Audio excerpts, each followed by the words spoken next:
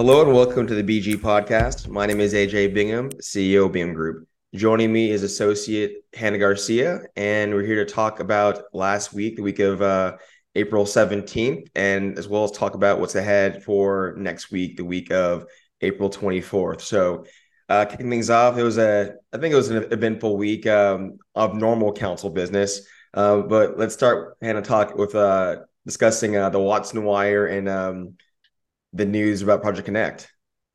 Yeah. So, as everybody knows, or probably a lot of people know, the Texas legislature is in session right now, and so one of the laws that has been proposed would essentially like require us to revote on Project Connect and like refinance that wholly. And so, one of the things that Mayor Watson did is he did some advocacy efforts down there, and they kind of made the bill as best as it could be for Austin and Project Connect. And so this November, if the bill passes with the amendments that Mayor Watson and other City of Austin officials were able to get into that bill, we are going to have to vote again this November. But it'll be essentially if Project Connect, the light rail will happen or it won't happen. As of right now, property taxes and just taxes in general won't be affected. And so that's what we know. Hopefully Yeah, this passes without any crazy amendments or whatever throughout the Senate. So we'll it's see still though. young. The clock's still ticking. And I think the Statesman ran a good article summarizing all of this this weekend. So we had that in the show notes as well too. Just as for those who are around, Project Connect was voted. The Austin voters approved it. I think 58% for it 2 years ago. So I think. I mean, if this went back to voters, Austin voters, would it be? I mean, would it either be next May of 24 or that November 24? It's I so think close. I mean, like the bill. I mean, the bill. I guess it depends when it goes into effect, right? it Passes, but right now it would go into effect immediately, and we would vote this November. or because the time, yeah, we don't have time to get it on the ballot. Well, we shall see on that one. Another very invested vote parties and both sides of that, and probably even within those two, the pro and the against side. So more to come on that. That will develop. That story broke on Thursday, April 20th, and then as well, we had council meeting this week. One of the items we've been watching that passed on consent was item 24, and this was a resolution to approve directing the city manager to create a plan and implementation schedule to transition the city to sustainable, low embodied carbon concrete. Now, there are several parts of this resolution, but ultimately, I found it intriguing. I think Hannah as well. We both more formerly worked at the Real Estate Council of Austin, and I think just they're beyond anyone who is in the construction development industry. And actually, to caveat this item particularly was focused on City of Austin projects. So for those in the industry who go after City of Austin projects, I think should have interest in this. We'll see the coverage on it next week. It's something we were looking at. But again, I want to consent. I didn't see anyone opposing it or speaking about it, period. And So Hannah, what about you? one of the things that this kind of brought to mind was the Central Library project. Mm-hmm. Like that project does some really, really cool forward thinking things for the environment.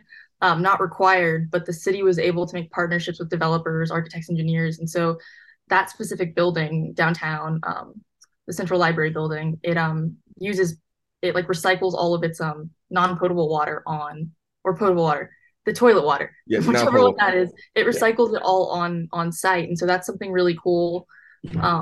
That was able to start on a city project. It's not by any means a regulation that is currently required for all projects or all city projects, but I think I'm interested to see because that the Central Library project was really expensive. I'm interested to see how this will, if passed into ordinance, how this will affect the cost of city projects potentially. Even though it is better for the environment, we'll see. Yeah, and I think that's one of the things the resolution, one of the provisions it lays out is to study all this and if it is viable. But I think just for anyone in the business, I mean, I never poured concrete, mix or anything mixed or anything like that else like that. But I know there's a science to it, and so I'm just speculating. You have a certain kind of vehicle, certain kind of truck, pipe, wherever it may be, or pump rather, to get this, your standard concrete out. How is this? Does this add to the cost? Is it cheaper? The sourcing material? Again, those are all things that will be sussed out in a resolution. But again, And bias aside for folks in our who are lobbyists, this is one of the things why people have us retained is to monitor these issues ahead of time to talk with counsel about it. But I think now, if we can, you can quote me on this too. I mean, I think it, I didn't see it getting attention at council. I didn't see it getting attention prior to its posting, and we'll see again what happens in the news. But again, these things will pop up at some point, and it's one that is typically once there's a draft resolution where people are the alarms go off, and like, this is the first time hearing about it, X, Y, and Z. Not Yeah, all, but I've seen enough of that. It happens with some regularity across industries, but this is, my view, seems to something of interest to folks who are in the business of working with the city on development and construction. So more to come there. yeah, and Hannah? I also just usually the resolutions they keep it vague so that the staff can kind of write the policy, I think, as needed to best serve the city. And so you see these, I think a lot of times, we see these resolutions, and one of the things I think we're really good at, just because we're in this industry, is thinking, what's the worst case scenario, like for everybody involved.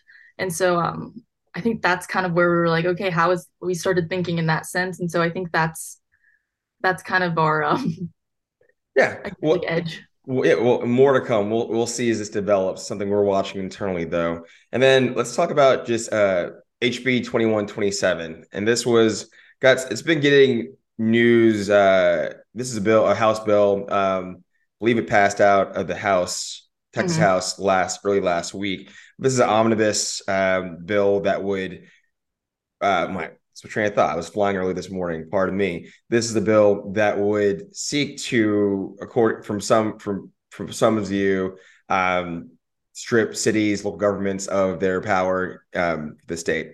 Basically, it's a state preemption bill. Is a cleaner way of putting it. But Hannah, any thoughts on this one? Um, I think that this is just kind of legislating things that are already kind of known. Like as if the state has touched something and legislated around it, the city can't do anything more Cities than, too. Yeah. yeah, cities. And so it's funny that they're saying they're trying to stop from the cities from legislating on things that have already been legislated on, while they're legislating on something that I think is already pretty standard and known. And so it's kind of a silly little catch there. But no, I think this makes sense. It's like, yeah, if the state is regulating it, then the city shouldn't, just so we don't have a patchwork of local regulations that make it a bit difficult for businesses who, like, operate statewide. Mm-hmm. They're having That's to definitely the all, assertion. Yeah, that's the yeah. assertion. So we'll see. I think it definitely has gotten the attention of the major cities. I know there was an op-ed, I believe it was in the Dallas Morning News the week before last, but all the major city mayors, Austin, Houston, Dallas, San Antonio, if not others, are opposed to this. And I think the flip is it's interesting to me, right? Because it's the same argument I think that states make to the feds that it's we know we're on the ground here, we know we're doing better than the folks in DC, as the argument can be made that the folks in Austin or in Houston or San Antonio or Dallas or any city know more than what the state legislature does. But we'll see. It's now making its way into the Senate, and then session's over May 29th. So ultimately we shall see. But I think we'll have an idea if this has legs fast, and I'll be curious what the Senate adds to it in their version of the bill, if anything, just because it's typically it is the more conservative body, a chamber at the ledge. So more to come on that, but definitely interesting things. And Definitely. then looking ahead to next week, there's several councils off. They'll be back. They come back for work session in May on May 2nd, and they'll be meeting for regular voting on Thursday, May 4th. But next week features 3 council committee meetings. We have the Public Safety Committee meeting on tomorrow, on Monday, April 24th. The Housing and Planning Committee meets on April 25th, and then the Audit and Finance Committee will be meeting on April 26th. We'll have links to those agendas in the show notes. And then lastly, and Hannah, you broke this, or at least you saw it, you caught the tweet about it, Mhm. an item that'll be coming up on the May 4th council meeting. We'll talk about that. Yeah, so Councilmember Zoe Kadri of District 9 is introducing a resolution directing staff to draft an ordinance removing parking minimums. And so this is going to be really great because, as we're trying to move to more strategic mobility goals, make the city more walkable where it can be walkable, getting rid of parking makes sense. And it also, I think, allows a little bit more flexibility for developers, builders across the city to build things and not have to put parking because they know that people have access to things like Uber and the bus Mhm. now. And they cost too. I mean, there's Yeah. a part, there's a just a it adds to the cost of the rural development and parking. Yeah, and I think it also puts people in a position where they're having to essentially build parking lots on the first two or three floors, like a parking garage for a lot of these high-rise developments. And then it's like those could also be units. And so I think this is going to be great for housing, mobility, and all kinds of things. On the converse side, though, too, right? So, like, what are the ripples of this? Because I don't know. We can say it. I think it's going to be a shift, right? But ultimately, we're and if we loop this in what's happening with Project Connect, we're a Mhm. car city, and you and I both have grown up here. And not saying I'm Yeah, pro that, but it's just the reality too of we don't. I mean, we just our current Project Connect is on the block right now. If it goes to voters. I mean, we'll see again, right? If they pass it, but it's it's a shift. I think it's in line with council's overall, I think, designs. 2 weeks ago we had the resolution that passed that would look to reduce parking minimums at bars and hospitality, or was it bars and clubs, right? So yeah, it's in line with that. It's just I think with anything that's citywide, right? Downtown zones I get, but again, the devil will be in the details on this and how it shakes out. It's a major shift, though. I don't know if it's there's I guess we can say though there's be folks who like it a lot and folks who hate it, as with yeah. most things. Once we get that resolution, or once we get the ordinance language, I think that'll be telling as well as to what this will really do. But Mm-hmm. right now, That's the big, yeah, and we should zero back on that too. I mean, with any resolutions that come down, the resolutions are the starting point, a guiding document. We see a lot of times in the news they talk about resolutions as if it's a done deal, right? And so obviously it enacts a study or a way to look at things, but it's by far over. I know this resolution, and this was also reported by Real Deal. We'll go link to the article in the show notes, and they have the full resolution in the notes as well, or in their article. But this would, at least as what's been posted so far, the ordinance, the resolution directs city staff rather to come back with an ordinance before December 21st. So I do envision there being a stakeholder process in this, as with most resolutions of this nature, with the ones that are citywide. But I think it's going to be more to come on that next, once it's posted. But we'll have a link to the show notes to the article. And then that's all we have. This is episode 199. Anything else you want to add, Hannah? um, no, just hope everyone had a great weekend, and we'll see you next week. Thank you for listening to the BG Podcast. If you enjoyed the show, please share with your colleagues. The BG Podcast is available on Apple Podcasts, SoundCloud, and Spotify. The BG Podcast is a product of the Bingham Group LLC, an Austin-based lobbying firm serving businesses, nonprofits, and trade associations at the municipal and state level. You can learn more about the Bingham Group at www.binghamgp.com. That's BINGHAMGP.com. And for the latest firm news and content updates, follow us on LinkedIn. We'll have a link in the show notes. Thank you.